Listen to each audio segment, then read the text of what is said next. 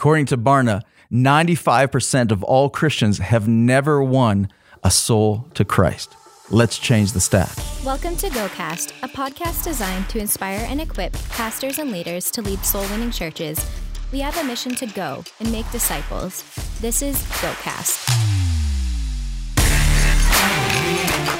Hi, everyone. Welcome to GoCast. I'm your host, Kelly Stickle, and I'm joined, as always, by my friend and co-host, Tim Tribble. Welcome, Hello. Tim. How are you doing today? I'm doing very well, thank you. Awesome. Well, I am so excited about today's podcast. We have my friend Brandon Stewart on Yes. the program, and he's the founder and leader of Leading Second, which is an amazing organization that he acts as a consultant and support system for church staffs. And he works with those who are in, as he calls, the second chair, those who are in a support role in the churches. And he does an amazing job of equipping staff and that. So I'd encourage all of our listeners and those watching to go to leadingsecond.com and learn a little bit about Brandon and his ministry. It is well worth it. Yeah. I asked him, and I thought it was fascinating, asked him what it would be like as a second chair leader in a soul-winning church when maybe somebody who's in the second chair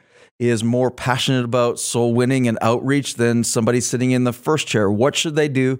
How should they approach their leader?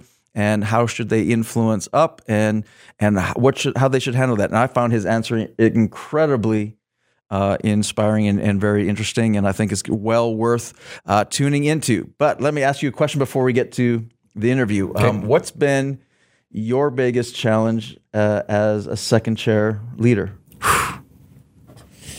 Wow, I think to be perfectly honest, I don't think I'm alone in this, is that when you're a second chair leader, you kind of you desire to replicate as much as you possibly can what your first chair leader is doing. And I don't think, and I've come to the struggle that it's not so much replicating what the first chair leader is doing, but resonating what they're doing. Right. So bringing your own personality and bringing your own, the way that you deliver things in a way that still communicates the same vision, but not trying so hard to be the exact replica of your leader. That's really good. So you want to have the same vision. Yeah. You don't need to be a copycat. No. But you need to have the same vision. Same heart. You also need to cheer for the same football team. I don't think I could ever do that. I'm so sorry.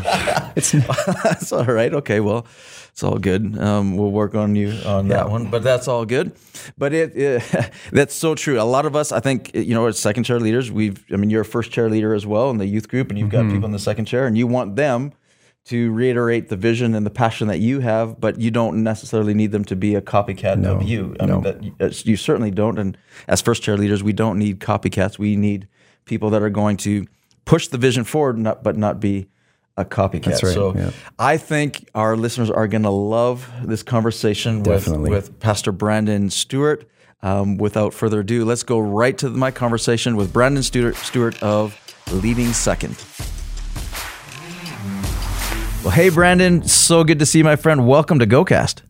Hey, so great to chat with you today, Pastor Kelly. Thanks for having me on, and I love what you're doing. Yeah, I'm a big fan of you and what you're doing as well. So, man, you're unique in many cases for a lot of people where you've been in the same church your entire life. So, talk to us a little bit about that, about your church, and about, in particular, how your ministry journey.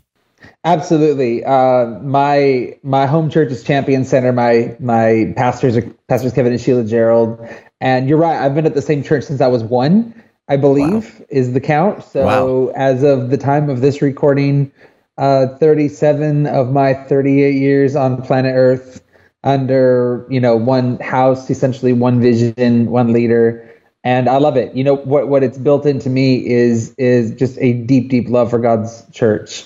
And awesome. So now today I get the opportunity here at home. My responsibilities include leading anything that our church does to resource leaders and help pastors, which now includes Team Church Conference, which you all have been to a few times, and Team Church events and resources and all that. So that's what I spend my time doing these days.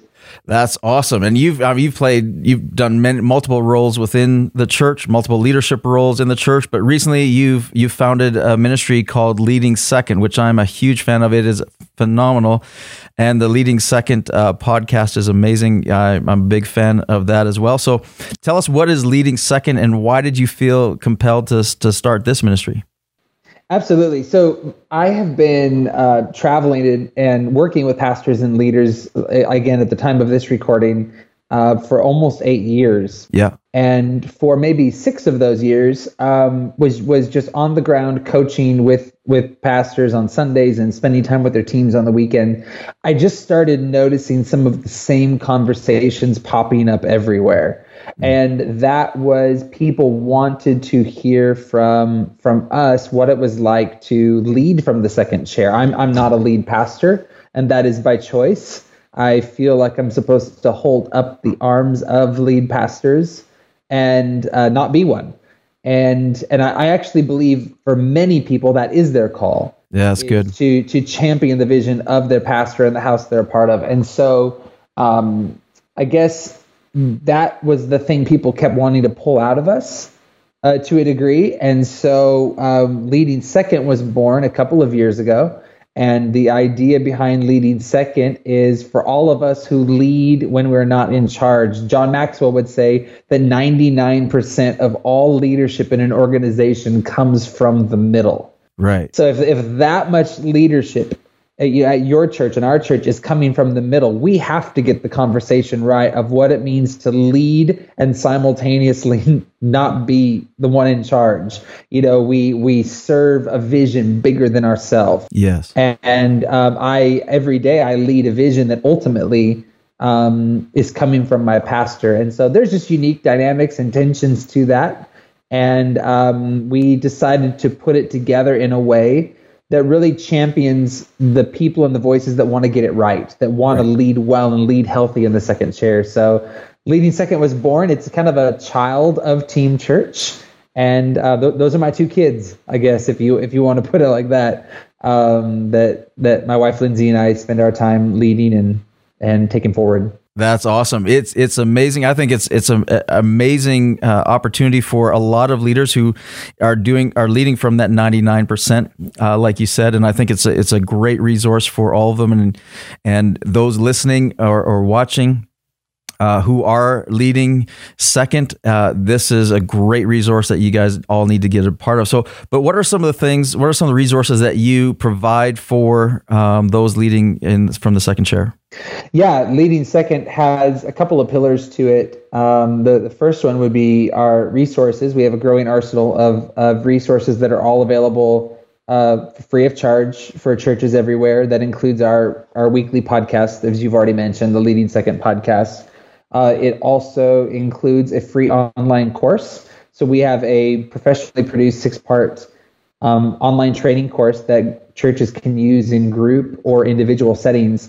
And it's basically, consider it like a little on-ramp for leaders into your world to teach every leader that is leading at your church or in your context how to lead from the second chair. Right. And that's available no charge. And so we have resources. We have coaching groups as well, which are online small groups with myself and other coaches through Leading Second. And that is a monthly get in the leadership gym, do your push-ups, stretch, grow, that sort of an environment on video calls. And then we participate in all Team Church events. That's awesome. So we have sessions at all events as well. So lots going on, and a growing arsenal there just to serve churches. That is awesome, and it's all amazing and highly recommended by myself and many other leaders, and really appreciate that. Now, in Leading Second and in the ministry that you do, the consulting that you do with churches and leadership and pastors, and you're traveling a lot and you have the opportunity to work with a lot of churches. So in your opinion, what is the current state of the North American church? I first of all, I love the church. Mm-hmm. I think the church is the greatest thing going on planet Earth. Yeah. Don't you dare believe the critics and the voices out there that would be doomsday for the church. Thank you for saying that. Alive and well. Yeah. And I guess I'll just say it like this: even in if you want to look at biblical history, the nation of Israel itself has had variety of size, over its own history, let alone the church on planet Earth. But the church has withstood martyrdom, torture, persecution, resistance, and yet is alive and well today. Like, the church is so strong. Yeah. And the church is just an amazing to see what God is doing throughout your nation. I mean, Canada, I love ministering in Canada. Yeah. We'd be there in a couple of weeks even. And God's doing something really special. Having said that, if I look around at North American churches right now, I think it's very easy for us to get our eyes off the prize on what really matters most. I see a lot of competition. I see a lot of comparison, which to me brings out a lot of anxiety and ultimately depression in leaders. Right. And that's the side of the church right now that concerns me. The fact that our measure for success in the church would be what another church is doing versus what God is asking us to do. We won't stand in eternity with Christ and answer for how we measured up to other churches, or how many Instagram followers we had, or all of that. We will stand before God and answer for, did we do everything he asked us to do? So good. And I just think we get our eyes off the prize sometimes. And I spend a lot of my time, I guess, realigning and refocusing churches around that those things were never our measure. If I can give you a slightly longer answer to the question, earlier this year I was in Israel. Actually, my first time going, and got a chance to spend some time in Capernaum, which of course was Jesus' ministry headquarters, right on the Sea of Galilee. And amazing to be in that part of the world. What was so impacting to me, though, was how small Capernaum was. Huh. I mean, Capernaum as a walled-off city. I mean, I think my church campus here is bigger than Capernaum. And I was impacted by how small it was. It took me back almost. 75% of Jesus' miracles happened in and around that area, and yet it was tiny. Wow. And it hit me one day, and I think it was just the Lord speaking to me, that Jesus' ministry was never big. Right. It was just highly effective. Wow, that's good. Because Capernaum is also situated on a trade route. It is situated on roads coming in and out of the area. In other words, it was small, but it was perfectly positioned to get word out. So good. So word of Jesus spread throughout the region because he was perfectly positioned. In other words, he would visit Jerusalem, which would be big, of course. Right. He would visit Jerusalem, but he never stayed a night in Jerusalem. He didn't obsess over that. And I actually felt God tell me, even just from my own ministry, sorry if I'm preaching on your podcast, but I just felt God even tell me with my own ministry, obsess with being effective, not big. That's so good.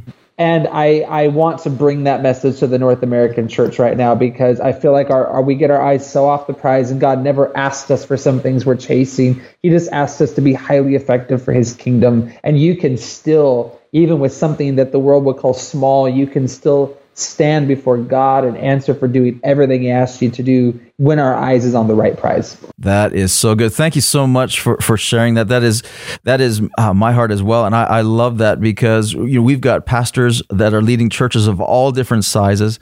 Absolutely. And this GoCast and what we're doing and our mission, it wasn't about growing big church or being a big church, and celebrating just the big church. We're interviewing pastors from all different sizes of churches and celebrating them, because it's not about the size of the ministry, the size of the campus, the size of how many campuses. It's about the effectiveness, and are we winning souls? And if we could get churches of all size to win souls, my goodness, we could change the world. And sorry, if I could just interject here, if someone is out there feeling like, what they're doing is so small, and that's our marker, like, can I just encourage you, like, with every fiber of my being, to shake that off? Yeah. That effectiveness is what the gospel is about. Yeah. And you're more effective than you realize, probably.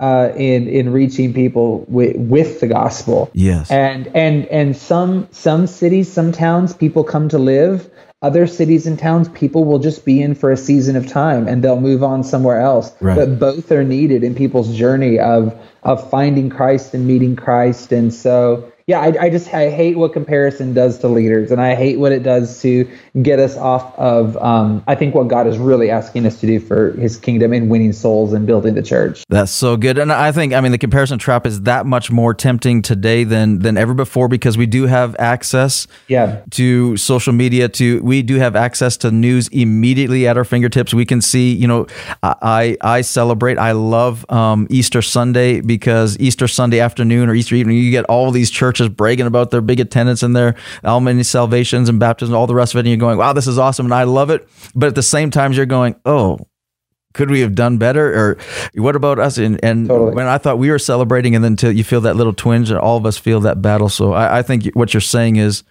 so good, and it is a big battle today. But ultimately, we're not going to answer for what Elevation Church is doing or Champion Center Church is doing. We're answering for what we're doing. 100%. So good. So with that in mind, where do you see the church going in the next 5 to 10 years? What does that look like? I think the climate, if you want to look politically, sociologically, morally, the temperature is rising right now. The stakes are getting higher. I guess I would say a couple things. First of all, millennials will hit 40 in just the next few years. Yeah.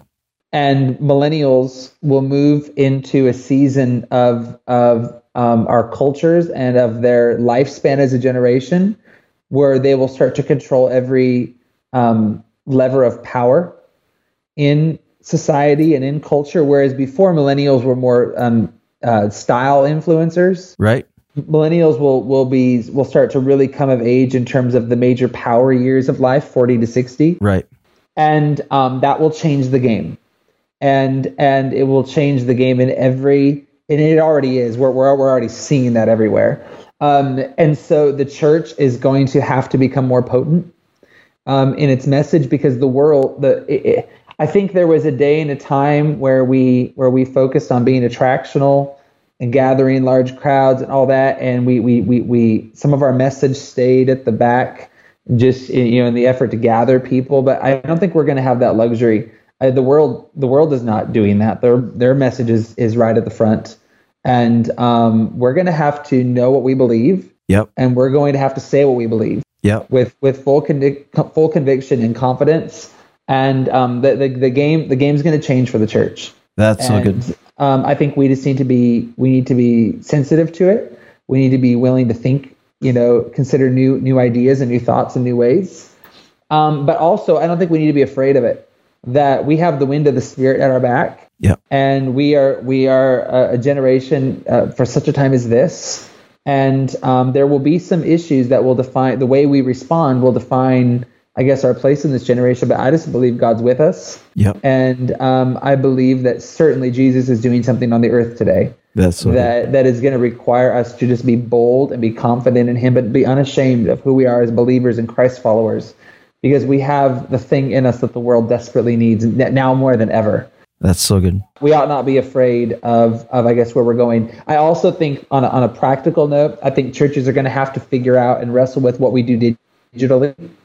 So I'm a local church person. I am a Sunday morning weekend service person. I love conferences. I love events. In other words, I love gathering. Yeah. So the Bible tells us to not, forsake gathering. Right. And we need to be together. There's something that you can only experience in the room. So I am all for that. But the gospel will continue to go forward more and more digitally. Yeah. And we have to figure out how to be a part of that space as well. Yes. And it's not going anywhere. It's only going to increase. And to our benefit, we'll take the gospel to nations of the world that are even, unreached. Yeah. Through Wi-Fi and through the internet. Billionaires are spending billions of dollars to bring internet to every corner of the world. They're just laying the pavement for the gospel to go forward. They don't even know it. And so we are going to have to figure out how we want to participate in the spread of the gospel digitally as well. That's awesome.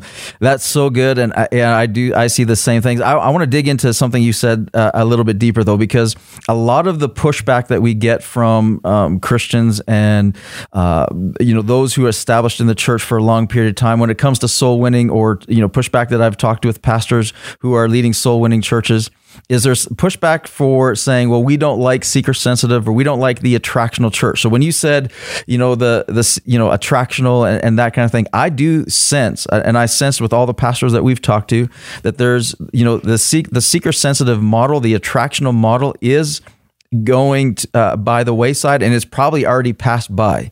But soul winning as a whole is taking on a different shift altogether, and that just because a church is winning souls doesn't necessarily mean that they're compromising, which is the assumption of the seeker-sensitive or the attractional church, is that the church is compromising in order to attract people and be seeker-sensitive.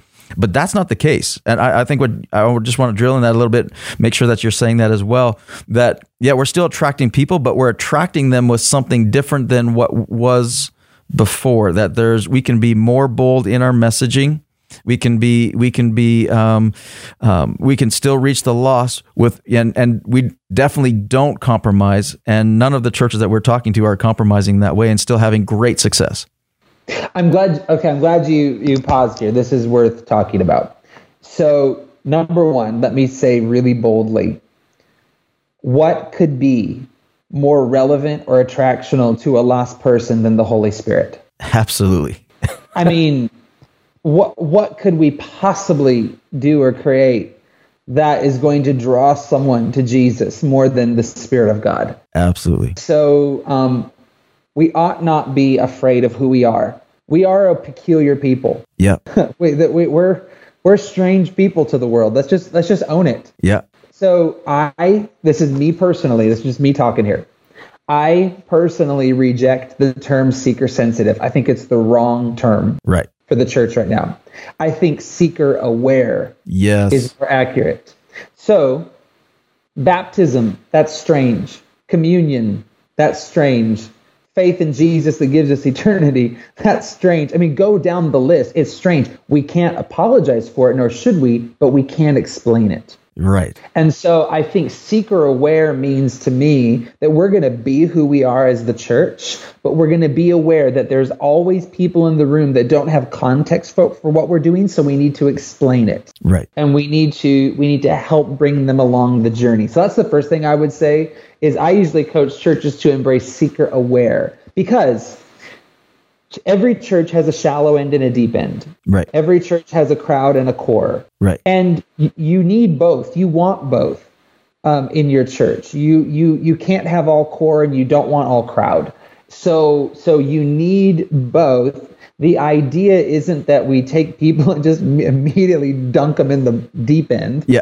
They need a transition. My daughter right now is in swimming lessons, and she can jump in the shallow end just fine right now, but the deep end still scares her. So, and she's taking lessons in order to get ready to handle the deeper stuff that I'm sure in no time she'll be diving straight into the deep end. So the best churches are just ones that provide great transition moments for people, and great handles and great training. We're not afraid of the deep end, but we're going to help you get there. Yeah. And we live and build our churches out of the idea that everyone can take their next step along the way. So I still agree with a multi-phase, multi-dimensional approach to assimilation and church growth.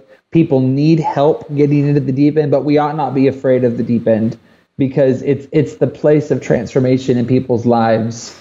And maybe that just gives language to someone. Yeah, very, very well said. I couldn't agree more. I think that it needs to be said, because I know there's lots of conversation going in there, and I know there's people that are hesitant about saying, okay, I want to see souls, we want to see the fruit, but man, we're afraid of, we don't know how, or we're afraid of having to give something up in order to do that. You're not saying. Let me say this. Yeah. We say both. We say absolutely both. You're not giving up one for the other. No, absolutely. The gospel is big enough to be both. Think about the disciples themselves. The disciples themselves, on their day of calling, the call was follow me. That's all they heard. Follow me. And so they spent the first days or weeks or season of ministry with Jesus following, picking up basketfuls of bread, when he multiplied bread to feed thousands, and like they were ushers, they served, they were event planners, they were, whatever, they followed Jesus. But in Matthew 10, we see the transition moment where follow me became die for me. Right. And Jesus in other words, they didn't encounter Jesus on day one saying, die for me. Right. It was a multi-step seasonal approach, but make no mistake, Jesus asked for everything. Yeah. And he got them there over time. And so I've just always been compelled about that in our churches, we have to start with follow me, but we can't leave people there. We leave so much on the table when we leave people and just say, follow me. Like, we have to lead people to a place of greater contribution, right? To, for the sake of the gospel. So good, so good. It reminds me of John, one of Jesus' disciples. He writes in verse 21 of the very first chapter of John, right? He says, he remarked about Jesus. He said, it is so unusual to find somebody like Jesus who was full of grace and truth. And I think they encounter people that are full of grace but had no truth, and you encounter people that are full of truth but no grace. And he says Jesus was full of grace and truth. He didn't leave one out, or wasn't off balance. He had that in perfect balance. And it's interesting that grace, like you're saying, was the first thing mentioned too. And we can't expect the same things of people who are in the shallow end, that we can in the deep end. And if we forsake one for the other, I've been in church for 37 years. If I wasn't challenged now in my faith, in my sacrifice, in my giving, for context, I'm a volunteer staff member at my church. I'm not paid by my church. I everything I do at my home church, everything with Team Church is as a volunteer. Wow. It's multiple hours a week, sometimes 10 and 20 hours a week. Yeah. If not entire weeks. Yeah. Thank God I'm blessed to be able to do that. And God has made a way for us to be able to do that. But if I didn't have that challenge in me, I'm thankful for a pastor that asked me to go further. I need the deep end. I need that deep end challenge. But someone who's new to our church this weekend, they're not going to hear that. They just need to hear a follow me call. Yeah. And that is enough for them for that day to just hear that they can have new life in Jesus. So I hope people can just get their head around the idea that it's both. The gospel is big enough for both and potent enough for both. That's so good. I love that. All right. Let's shift gears a little bit. At GoCast, we're on a mission to inspire and equip leaders to lead soul-winning churches. So the goal of the podcast is to provoke soul winning that in the local church, and we're excited about what we're doing and what we're seeing already. But I need your help, Brandon. All right. Okay. What would you say to the second chair leader who's inspired to see more souls saved in their local church, but they don't feel like their pastor has the same passion, or they're not seeing the same urgency from their pastor to do the same thing, or they're seeing like a reluctance to change or to do that, and they're feeling this urgency and going, "Would you please talk to my pastor?" Right? But what should they do if they're stirred in this passion, but their leader isn't? Okay, I'm so glad you brought this up. I want to offer you a big thought to any second chair leader listening today. I believe that our pastors are the ones who will stand before God and answer for how they led our churches. Mm. So our pastors will stand before the judgment seat of Christ and answer for the yeses and the nos that they made in their leadership decisions. I truly believe with every fiber of my being that those of us who signed up to serve our pastors, and for those of us who signed up to lead from the second chair and were called to lead in the second chair, I believe we will sit before the judgment seat of Christ, and we will answer for how we created alignment toward the vision that was in our pastor's heart. Wow. I believe that is what God is asking for us. As in other words, my pastor, God has entrusted him with vision. God has entrusted him with something to do for the kingdom of God, which, can I just add a side note, Pastor Kelly? I have not stayed planted at the same church for 37 years because I've always agreed with my pastor. Right. Like, is that okay to just put out there? I haven't stayed planted at the same church for 37 years because I thought we always did everything perfect. Yeah. Because I thought we always made the right decisions. Right. This week, this month, I've had different thoughts than my church. You know what that means? It means I have a brain. Yeah. Is what it means. It means I can think. Yeah. It doesn't mean anything more than that. But I really believe that as a second chair leader, I am called by God and will be held accountable for how I created alignment in the house. Yeah. Unity in the house. I guess let me say it like this. I'll make another point here in a second, but for the second chair leader that's out there frustrated, my pastor this or my pastor that, can I just offer you another big thought? It's not a sin to do ministry ineffectively. Oh, yeah. Your pastor is not sinning. For some reason, you feel like there's a more effective way to do something. Now, is it stewardship issue? Possibly. But it's not a sin. So let's not treat it like it's a sin. Right.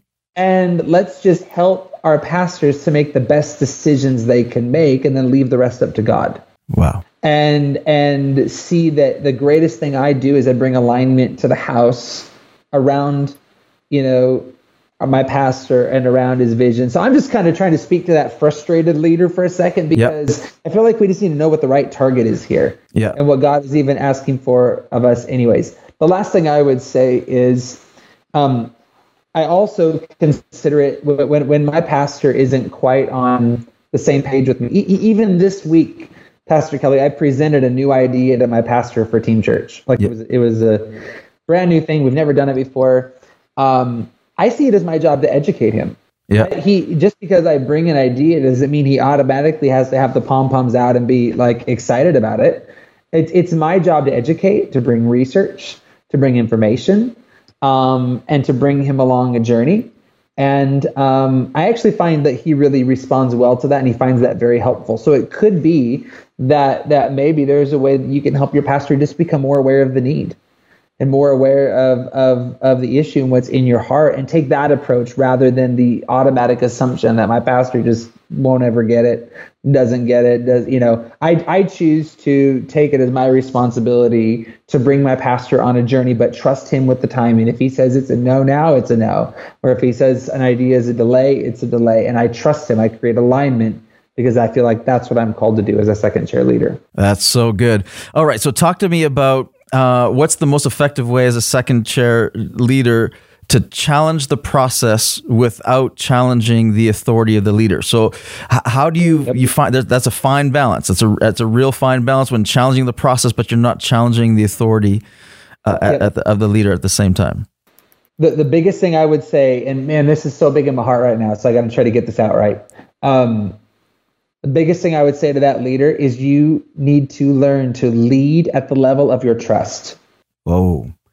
Lead at the level of your trust. In other words, for those of you who are younger in ministry, you're in the first 5 and 10 years of ministry, serving in your church, you don't have the trust built up that some of us do. I've been on team in some capacity for 18 years. Right. Right. I have a lot more trust built up with my pastor over the years now, where I can bring bigger and more challenging thoughts now. And it doesn't go to that place of challenging authority because there's such a foundation of trust and honor and alignment. But I couldn't do that a lot of years ago. Wow. Yeah. And so you need to play the long game with your pastor and with your church. If you see something and it's big in you and you want to bring it to the table, it may not be an idea for today. And I can't encourage you enough to lead at the level of your trust. And if you don't have the trust to bring the idea, you wait until you do. Right. And I'm not sure if you've ever heard the idea, Pastor Kelly, the idea of in your life, the circle of concern versus circle of influence. Yes. Yep. And many times this frustration comes out of the idea that we want to bring ideas or bring things to the table that are that are inside our circle of concern. They matter to us, Yeah. but they're outside of our circle of influence. They're beyond our ability to do something with, and that's frustrating. But I've just seen it as my job over the years. If I'm in that position, it's my job simply to grow my trust and grow my influence to the point where I can then bring that idea. Right. But if it is outside of your level of trust with your pastor, it could be viewed as a challenge to authority, and no idea is worth that. Right. Right. That is so good. All right. So let me push into something a little bit, because the buzzword in Christian circles and in certain movements more than others is, pastors will preach it a lot and leaders will teach it a lot, but the buzzwords are, honor, submission, loyalty, don't have the Absalom spirit, don't be rebellious, this kind of thing going on and on. So, all right. So push into that, because in my opinion, I've seen a lot of that teaching abused in a way, and that's used almost to manipulate people. Give us a definition of honor in this context and say, how do I honor my leader? I don't have to agree all the time. How do I be loyal with even though if I need to challenge the process, how can I be loyal and challenging the process? Because some people got preached at it so much that they feel like I can't challenge the process because that would be disloyal or that would be dishonoring. So talk to us about that. I would ask you two questions for those of you that find yourself serving in any imperfect environment under a leader, which, by the way, is like... It's all of them, yeah. All of us. I haven't met a perfect leader yet. Hope my pastor skips this episode. So, number one is, I would say, did God call you to be at that house? Yeah. Like, I'm not at my church because I'm paid. I'm not at my church because I have opportunity. I'm at my church because God assigned me here. Right. And I know that. Yeah. And I'm anchored in that. And because I'm called by God to be here, my anchor is unmovable. And that is the way that I feel like I please God, is I stay put in the environment that He has asked me to serve in and asked me to be in. And traveling, just being real, I get invitations all the time to go places, do things, move places, whatever. And I think I've proven I'm not interested. Yeah. Because not unless God moves me. Yeah. So I would just ask somebody, first of all, why are you even at your church? Are you there because you had an opportunity and you got hired? Or are you there because God called you to be there? So good. If you're there because God called you to be there, you can weather these storms. That it is not too much for you. Yeah. It is not too much for God, which leads me to my second question. Anytime someone is bumping their head with authority, I would say, really the question that comes down to is, do you trust God? I did not ask you, do you trust your leader? I'm asking you, do you trust God? If you trust God, you can submit to authority. Right. Because you can trust that God ultimately establishes authority, and God can use this situation, the season you find yourself in, for the good or for the bad. So it really is not a question of whether you trust your leader or not. It's really a question of, do you trust God? Wow. If you were to rebel, go your own way, stand up for yourself, all that, you actually end up rebelling against the very authority of God, which I'm just going to make a bold statement here, but look it up in Scripture. The story and the narrative of Scripture is God goes much more harshly against rebellion than He does sin. Yes. He provides grace for sin. Wow. Takes out rebellions. Yes. And I would just ask yourself really honestly, like, do you trust God? Because God makes a way for people that love the house, that love their pastors. In fact, even Solomon asked for wisdom. God granted him wisdom. And then what happens? Solomon finds himself in a situation where two moms come to him, both claiming the baby was theirs. Right. And so Solomon in his newfound wisdom said, all right, cut the baby in two. They can each have a half. And of course, you know the story. One mom said, sure, do it. Yeah. I'll take my half. And the other one said, no. Don't cut the baby. Keep it together. She can have it. Right. But rather, and of course, then in that moment, Solomon knew who the baby's true mother was. And I'm saying that to say this, Pastor Kelly, in church life, I feel like there are two types of people. There are keep the baby together people, and there are split the baby in half people. And that really comes like when adversity comes, when tough moments come, those who fight for the church and stand up for their church and stand up for their pastor and create alignment with their pastor, those are save the baby people. But we get into situations where we're bumping our head with a leader or something. We want to split the baby apart. We want to stand up. We want to do whatever. And I just think, look at Scripture and look at the person God honors. Yeah. And it's the person that chooses to keep the baby together, the person that fights for their leader, fights for their pastor above all else. That is there a time and a place to transition? Sure. Is there a time and a place to move? Sure. But I just believe that God can use you right where you're at. And if submission isn't a sexy word these days. But that doesn't mean it's not a biblical word. No, it's true. It just may not be sexy right now, but it is a position and a posture God severely blesses. That's so good. So good. So well said. And I would challenge the second chair leader who wants to see soul winning in their church. Man, you can lead and influence by going out and soul winning yourself. You don't have to wait. Do it. Yeah, just go do it. And I mean, you can lead that way and start a revival yourself by doing that. Let me just say this. I don't know one pastor out there that would be adversarial toward a second chair leader going out and winning people for Christ, building the church and building their team. Exactly. So if your pastor doesn't see it, it's probably just because you haven't led him to the place of being fully aware of needs or opportunities, but just go do it. It's the gospel. The gospel works. And I don't know one pastor that would be against new life in the house. Yeah. People on team, all of those things. So good, man. Thank you so much. This has been awesome. I have to give you props as well for your podcast, the Leading Second podcast. I absolutely love it. I'm a regular listener and really love the guests that you have on and the conversations you have and the teachings that you bring. I really love it. I'd encourage all of our listeners to tune into the podcast as well. Where else can our listeners connect with you online and follow Leading Second, follow you? What's going on? Yeah, leadingsecond.com and Leading Second on Instagram are our greatest places of connection. You'll see all avenues of involvement in our tribe online at Instagram and on our website. My Instagram is Brandon M. Stewart. And man, we love to do anything we can to encourage you and cheer you on and in your local context of building your church.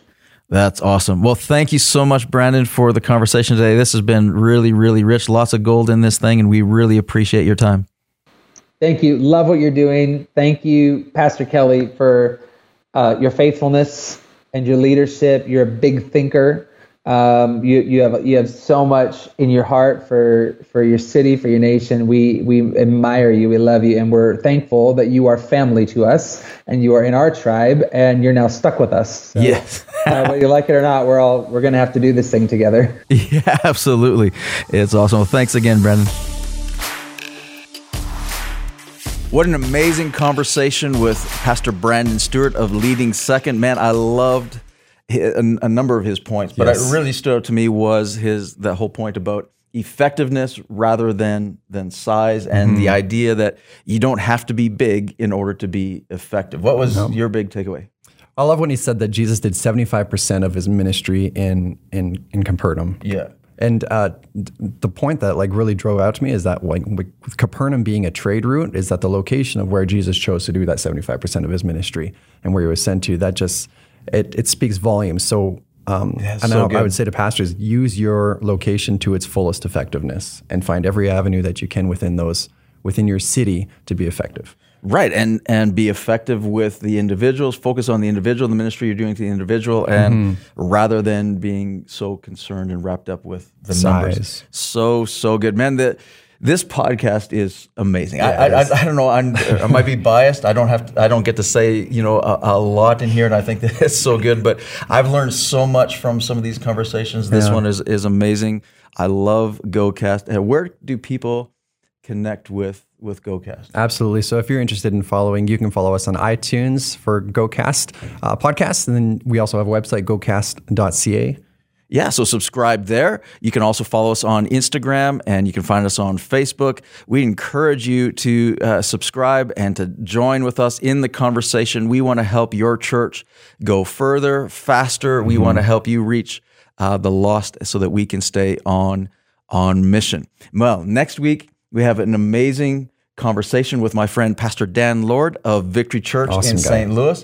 Pastor Dan was a great second chair leader for many years at a mega church in Memphis, Tennessee, and just recently he took over an established church in St. Louis, and now he's in the first chair. And we talk about that transition. We talk about what his focus is and what that church's focus is, and it's an amazing conversation you're not going to miss. Here's an excerpt from my conversation next week with Pastor Dan Lord.